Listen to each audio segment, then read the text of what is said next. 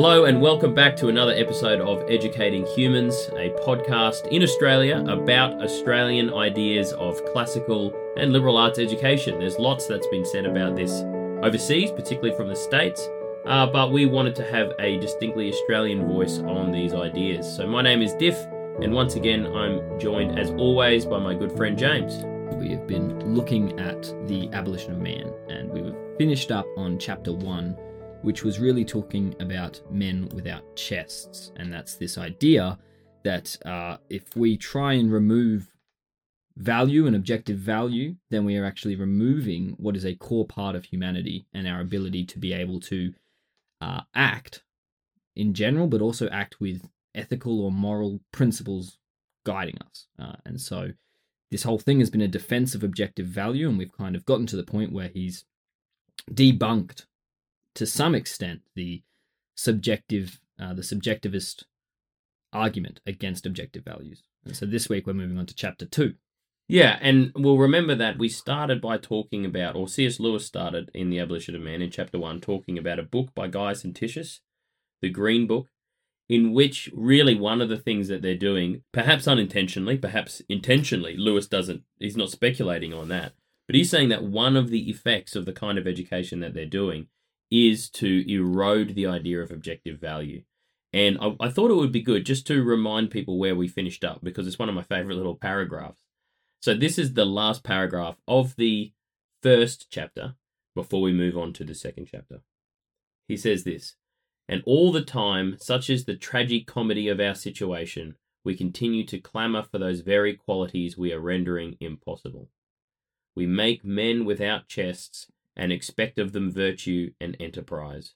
We laugh at honour and are shocked to find traitors in our midst. We castrate and bid the geldings be fruitful." And what he's talking about there is the fact that the educational program, the thing that has taken over education, is debunking, is pulling apart, is deconstructing the very idea of honour and virtue and honesty and goodness, and kind of saying these things are just emotions. These things don't really objectively exist. But we still want people to have these feelings. We want people to be honourable, even though we put them through 12 years of education in which we basically say that honour doesn't really exist. We're still living in a world where we want people to have values, even though we've pulled these values apart and we have claimed that there's no such thing as them at all. And we talked a little bit last time, over the last 2 episodes, and I think it's worth discussing before we move on, because the next chapter, which is called The Way, and is about the Tao, it's this idea that Lewis has got about, well, where does objective value come from? It is going to be talking about the fact that it is impossible to ignore objective value if you want to have any kind of values. If you want to say that there are values, then you've got to say, well, where are they coming from? In other words, the Tao is kind of impossible to debunk. However, I think, and we talked about it last time, I think we might have moved past the particular problem that Lewis was seeing, which is the debunking of values. And that actually what we're seeing now is have values, create them for yourself, but we do want people to have this honour, and we do want people to have, social justice issues are really about this exact thing. We care a lot about justice, which is good, but we've disconnected it from other things.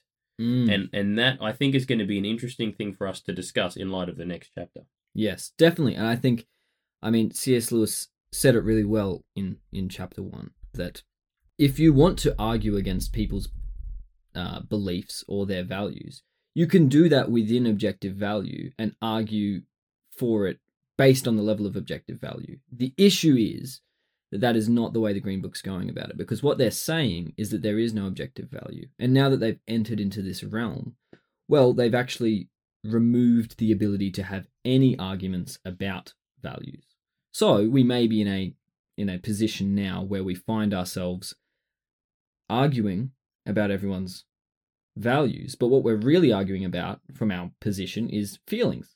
And then we have no actual ground to stand on in that regards, which makes for a very messy dialogue. Yeah, it's about, we struggle these days to get back to first things. So we talk about an issue and we keep the issue as the issue, but we never kind of trace it back to look for the foundations or the platforms upon which these issues, well, where they come from and upon which our arguments are based. We kind of just want to pluck an idea free floating from the air, talk about it, and as soon as someone says, well, what about X, which is connected to it, we're like, oh no, we're not talking about that. Well, you can't do that. You can't just talk about one thing in isolation from everything else. Things are connected. But the disconnecting process of the Green Book is leading us to believe that it's possible for things to be disconnected, that it's possible to talk about things in isolation from each other. And that is why, as you said, the dialogue is becoming so messy. And this does lead us to the first sentence of this second chapter here, and it kind of helps us to understand what he really means by this, because he says, the practical result of education in the spirit of the Green Book must be the destruction of the society which accepts it. Yeah, it's massive. It's a really massive statement, and it's a great way to start a second chapter.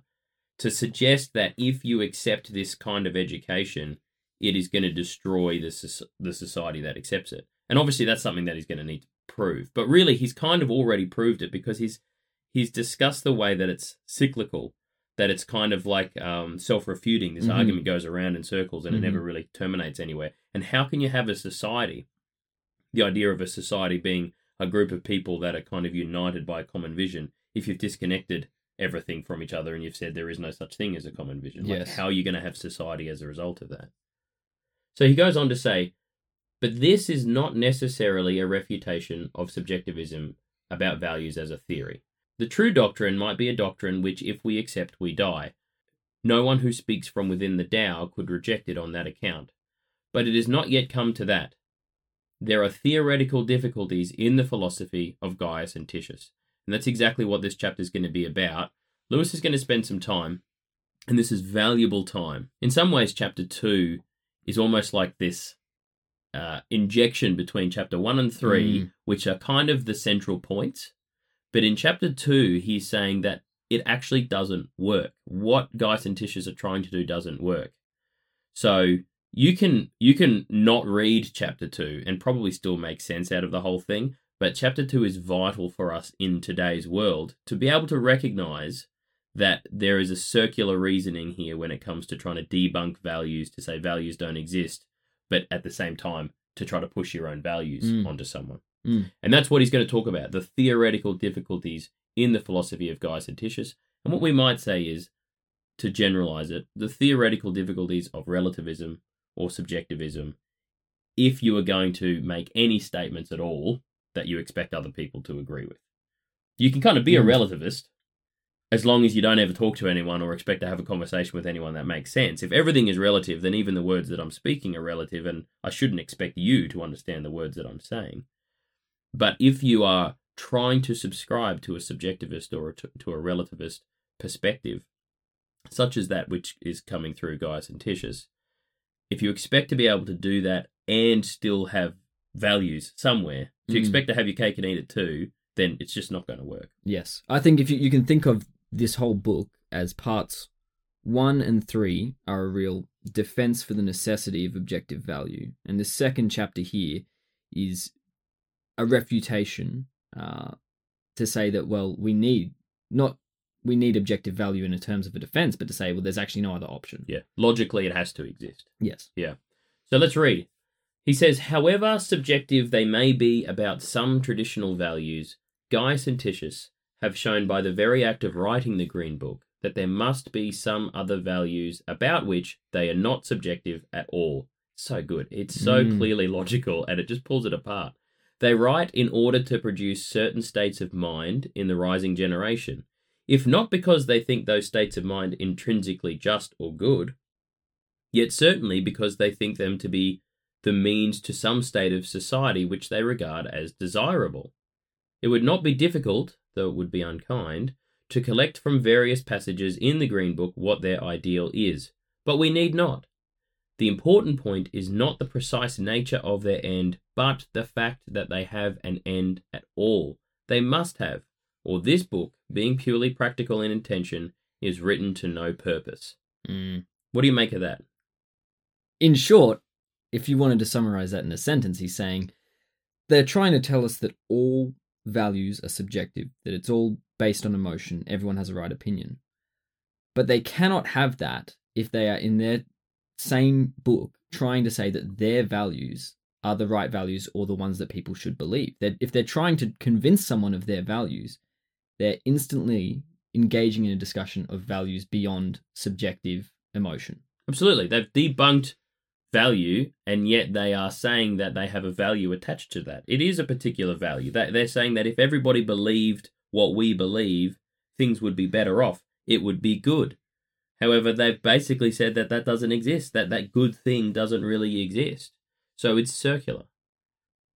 So as he says, they must have, or this book is written to no purpose. They must have an end, or else why would they write the book? It reminds me of the book by Roland Barthes, The Death of the Author, in which this is kind of the postmodern turn, he's writing about the fact that, when you write words, your intention dies, the author dies, and it's just the reader that makes sense of the words that are there. And it always struck me as interesting that he wrote a book about it. He wrote a book trying to communicate the fact that he would never be able to communicate. Now, I mean, that's trivializing a little bit, and it is more complex than that. But at the end of the day, the point remains. They have some sort of end. Otherwise, they wouldn't have written the book. Let's bring this back, because it could be quite tricky for someone to understand in their head what we're really hitting on here. But imagine if I said to you, all emotions and all thoughts and all opinions are valid. They're all true. Your truth is your truth. And you responded to me. What would you respond? Is that true? Well, I'd say yes. And you would say... But I don't believe it is. In my opinion, that's not true. Am I right about that? And then this is the issue, because if I say yes, you're right, then my whole position is wrong. But if I say no, you're wrong, then my whole position is wrong, because therefore... You contradicted yourself. Exactly. Not every argument can be true. Yeah, so I remember when I was in first year undergrad uni, one of my lecturers was basically advocating for this, sort of saying, you can't really communicate properly. My intentions when I speak are interpreted by you, and it was a kind of an identity course. So it's interpreted by your culture, by your age, by your gender, by your race, by your religion, and you kind of pass through all these filters, and so it's really impossible to have proper communication. And I remember saying to him, does that mean that if I fail the course, I didn't really fail the course? You did, because you didn't understand. You didn't understand what I wrote. It's not my fault that you didn't understand what I wrote. But you can see, I mean, it's, again, trivializing it, and to be honest, I didn't do well in that course, probably because I was taking that approach. But if it's all about the reader response, if it's all about interpretation, then you can never have proper communication. And it really would make you question, well, why would you bother to try to communicate effectively? Because there's no such thing as effective communication. It's impossible to do. So this is what he goes on to say. They've written this book. They've got an end. And this end must have real value in their eyes. To abstain from calling it good and to use instead such predicates as necessary or progressive or efficient would be a subterfuge. They could be forced by argument to answer the questions necessary for what, progressing towards what, effecting what. In the last resort, they would have to admit that some state of affairs was in their opinion good for its own sake. And this time, they could not maintain that good simply described their own emotion about it. For the whole purpose of their book is to so condition the young reader that he will share their approval. And this would be either a fool's or a villain's undertaking, unless they held that their approval was in some way valid or correct. Their skepticism about values is on the surface. I love the way that he makes this point, because this is what we see in society today all the time, I think. Their skepticism about values is on the surface. It is for use on other people's values. About the values current in their own set, they are not nearly skeptical enough. So we can be very skeptical about other people's values, and we say all of these things about tolerance, for example, is a great example of it. Like, everyone's got to be tolerant. But really what I mean is everyone's got to be tolerant of my opinions. And if someone else is intolerant, do I tolerate that? No, they're a bigot. It's very, very difficult for me to know what to do in that situation, because I'm trying to promulgate tolerance as this high, it's a good that is above a lot of other goods. It's a very high value. And so do I tolerate intolerance? And if I don't tolerate intolerance, how do I go about doing that? And am I not just cutting myself off at the feet? Are you not accepting intolerance of some things, you know? It's actually a classic thing you hear people say. You say, I'm tolerant of everyone except the intolerant. I've seen people post that on Twitter before. Yeah. And instantly you say, but then you're not tolerant of yourself then, because you're intolerant towards the intolerant. And the question is, and this is the point that Lewis is going to make, we all draw a line somewhere. We all deep down, when we have these values, we all deep down are drawing from something that we think is actually objective. Mm-hmm. No matter how subjective we think things really are, we do draw down from something that we think is objective. And he says, and this is very usual. A great many of those who debunk traditional, or as they would say, sentimental values, have in the background values of their own, which they believe to be immune from the debunking process. And we could say maybe today this. A great many of those who debunk traditional, or that, as they would say, regressive, or overly conservative, or old, patriarchal, capitalist, whatever you want, whatever enemy you want to put in there, they debunk those values. They have in the background values of their own, which they believe to be immune from the debunking process. The important thing to note here as well is because someone could listen to this and they could say, well, these guys are just a bunch of guys that don't like the progressive philosophies and methodologies, and they're using this argument against subjectivism to rally against all of these other schools of thought. But the argument here isn't this, that the argument is the process of debunking through a route of subjectivism. That's right. It's not about actually arguing with these ideas. You could put any idea in there, and if you're arguing for or against it through subjectivism, then you're actually being counterintuitive to the argument you're making. Yeah, it's a really good point, and it is a point that he makes in here as well. He's not saying that you can't have arguments about value. Of course you can, but you need to have a starting point. If you are coming at it from subjectivism, you may as well not start at all, because everything is subjective, there's nothing to talk about. So let's continue, he says, to use the previous example, that of a death for a good cause. You remember in previous episodes he used the example of the fact that it's a good and noble thing to die for one's country. Let us suppose that an innovator in values regards dulce et decorum and greater love hath no man as mere irrational sentiments which are to be stripped off in order that we may get down to the realistic or basic ground of this value. Where will he find such a ground? And that's what the question's all about. Where is the foundation? Well, first of all, Lewis says, he might say that the real value lay in the utility of such sacrifice to the community. Good, he might say, means what is useful to the community. But of course, the death of the community is not useful to the community, only the death of some of its members. What is really meant is that the death of some men is useful to other men, and that is very true. But on what ground are some men being asked to die for the benefit of others? Every appeal to pride, honour, shame, or love is excluded by hypothesis. To use these would be to return to sentiment, and the innovator's task, now the innovator here, he's talking about the person who's trying to debunk values as subjective. The innovator's task is, having cut all of that away, to explain to men in terms of pure reasoning why they will be well advised to die that others may live. He may say, unless some of us risk death, all of us are certain to die. But that will only be true in a limited number of cases, and even when it is true, it provokes the very reasonable counter-question, why should I be one of those who take the risk? At this point, the innovator may ask why, after all, selfishness should be more rational or intelligent than altruism. And the answer must be that a refusal to sacrifice oneself is no more rational than a consent to do so, and no less rational. Neither choice is rational or irrational at all. From propositions about fact alone, no practical conclusion can ever be drawn. This will preserve society cannot lead to do this, except by the mediation of society ought to be preserved. This will cost your life cannot lead directly to do not do this. It can lead to it only through a felt desire or an acknowledged duty of self-preservation. So it strikes me that one of the things that he's talking about here, and you can hear it in the examples that he's using, is the is-ought dilemma in philosophy of David Hume, right? Which sometimes can be reduced down to the naturalistic philosophy, but let's not make it about that. Let's not make it about saying that because something's natural, it's therefore good, because that's a bit more complicated. But David Hume would say that you cannot derive an is from an ought. Mm-hmm.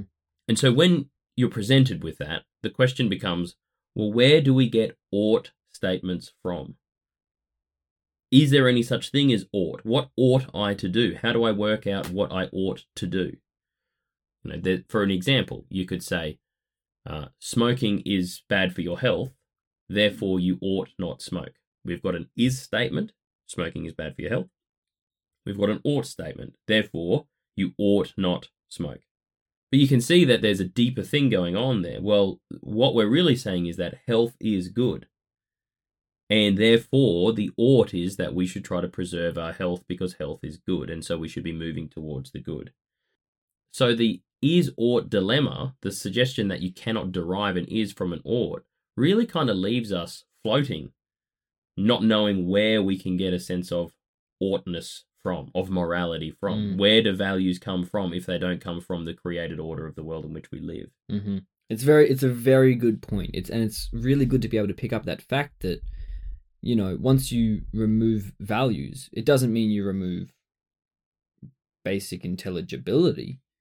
Those who live in the subjectivist worldview could still say, this is going to happen. We can observe this equals this. What they can't do is move from that to any kind of claim that puts moral duty on someone. Yep. Or that you can't move from an observance of, as you were saying, smoking is bad for you, to then tell someone, well, you shouldn't smoke. Because as soon as they can go, I know smoking is bad for me. We all know that. That's an is. We know it. But there's nothing about that tells me I shouldn't smoke. It's only once you have another value added onto it, which is smoking is bad for you and doing bad things, or doing things that is bad for your health is a bad thing, therefore do not smoke. That only comes once you add in that external value that makes the is into an ought. And the interesting thing is that as much as people want to subscribe to this view, it just doesn't work. I mean, we live in a world that in many ways has been shaped by subjectivism, but no one really lives like that. And one of the best examples of it is climate change. We all are being told, and I don't necessarily disagree, that we should look after the environment. Of course, we should look after the environment. We're being told that we should. But why? Who's giving us the why? It's kind of this unspoken thing. Oh, we've got to protect it for future generations. Why? Why should I care about future generations? I'm not going to be around to see them. Why shouldn't I just live my life as enjoyable as possible, burning as many fossil fuels as possible, just having a great time with all of my pollution? And then when I die, it's not going to matter because I'm not going to be around anyway. There's this idea that we're being told, and I agree with it, that there is an ought. The is, in that situation, is that we humans need, if humans are to survive, then the world needs to be inhabitable. Mm-hmm. And then the ought is, you ought to make sure that the world is inhabitable. But the good is what? The good is survival is good. That's what's being said.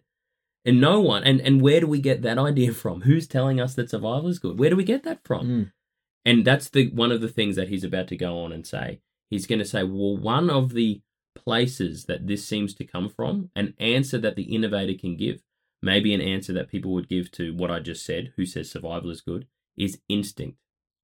Lewis has discussed the fact that the innovator has been looking for some first principles and has been finding them in reason. But as you can see, this doesn't really last. We can ask these questions. Why do we care about preserving society? So that was the first possible option to where these values can come from. Rationality. The second one that he'll be discussing and ultimately demonstrating to not fulfill the kind of requirements that there are of it to serve as a foundation for value is, as I said, instinct. But the discussion for that will have to wait until next time. So please join us next time as we discuss the second half of this chapter, chapter 2 of the Abolition of Man, and we'll continue to discuss what the relevance is for it to the educational project, because of course that's what this podcast is all about. It's about classical education in Australia. So I trust that you join James and I next time on Educating Humans.